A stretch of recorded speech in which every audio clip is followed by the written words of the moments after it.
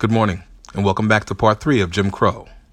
Lynchings were public, often sadistic murders carried out by mobs. Between 1882, when the first reliable data were collected, and 1968, when lynchings had become rare, there were 4,730 known lynchings. It's a key word there, known lynchings, including 3,440 black men and women. Most of the victims of the lynch law were hanged or shot, but some were burned at the stake, castrated, beaten with clubs, or dismembered.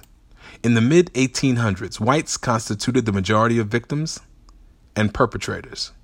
However, the period of radical Reconstruction, blacks became the most frequent lynching victims.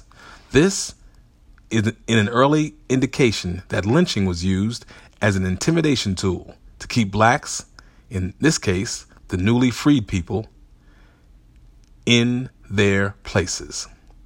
The great majority of lynchings occurred in southern and border states, where the resentment against blacks ran deepest. According to the social economist Gunnar Myrdal from 1994, the southern states account for 9/10 of the lynchings. More than 2/3 of the remaining 1/10 occurred in the 6 states which immediately border the South. Many whites claim that although lynchings were distasteful, they were necessary supplements to the criminal justice system because blacks were prone to violent crimes, especially the rapes of white women. Arthur Raper, funny name, investigated nearly a century of lynchings and concluded that approximately 1/3 of all the victims were falsely accused. What a shock. Under Jim Crow, any and all sexual interactions between black men and white women was illegal, illicit, socially repugnant, and within the Jim Crow definition of rape. Although only 19.2% of the lynching victims between 1882 until 1951 were even accused of rape, lynch law was often supported on the popular belief that lynchings were necessary to protect white women from black rapists. Myrdal refutes this belief in this way. There is much reason to believe that this figure of 19.2 has been inflated by the fact that a mob which makes the accusation of rape is secure from any further investigation by the broad Southern definition of rape to include all sexual relations between Negro men and white women, and by the psychopathic fears of white women in their contacts with Negro men. Most blacks were lynched for demanding civil rights, violating Jim Crow etiquette laws, or the aftermath of race riots. Lynchings were almost common in small and middle-sized towns where blacks were often economic competitors to the local whites. These whites resented any economic and political gains made by blacks. Lynchers were seldomly arrested, and if arrested, rarely convicted, more like almost never. And it estimates that at least 1/2 of the lynchings were carried out with police officers, yes, police officers, what a shock, participating, and that in 9/10 of the others, the officers either condone or wink at the mob action. Lynching served many purposes. It was cheap entertainment. Yes, that's what they called it, cheap entertainment. It served as a rallying, uniting point for whites. It functioned as an ego massage for low-income, low-status whites. It was a method of defending white domination and helped stop or retard the fledgling social equality movement.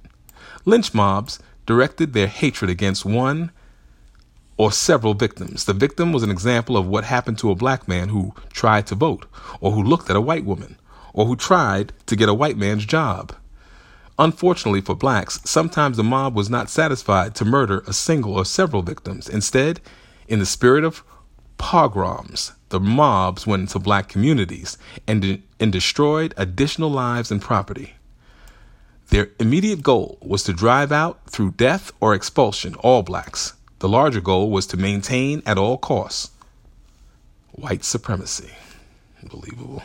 These pogrom-like actions are often referred to as riots. However, Gunnar Myrdal was right when he described these riots as a terrorization or massacre, a mass lynching.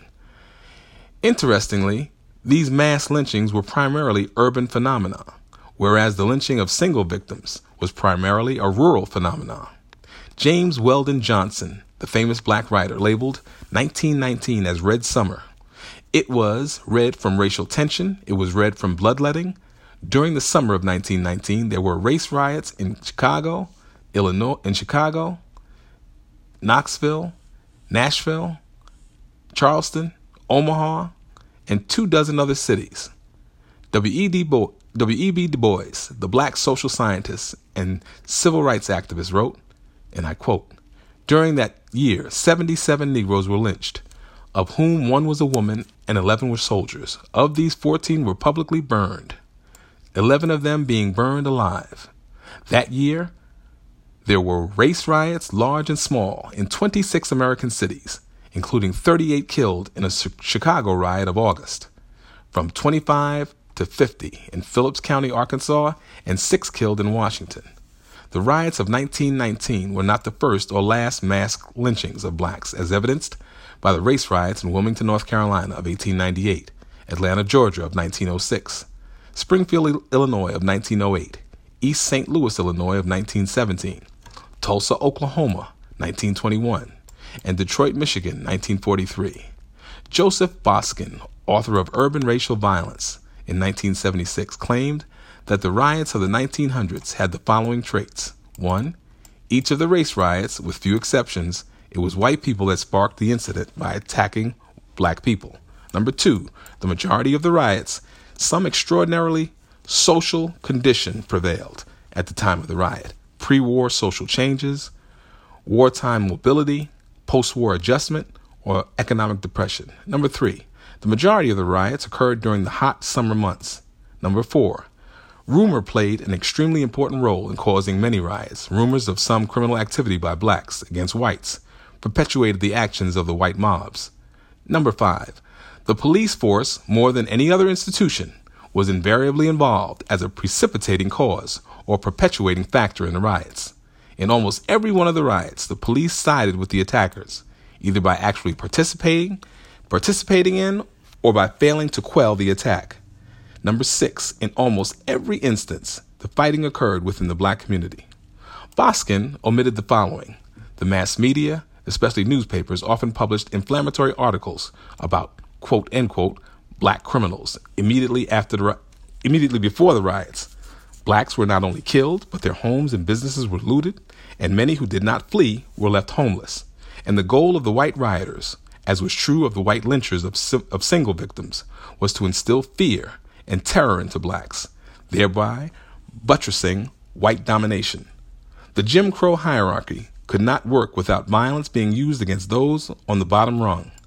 George Fredrickson, a 1971 historian, stated in his way, and I quote, "Lynching represented a way of using fear and terror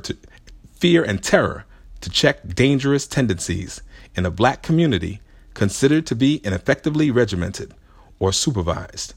As such, is constituted a confession that the regular institutions of a segregated society provided an inadequate measure of day-to-day control. Many blacks resisted the indignities of Jim Crow, and far too often they paid for their bravery with their lives." Stay tuned for the conclusion of Jim Crow. Ebony Contrarian, out for now.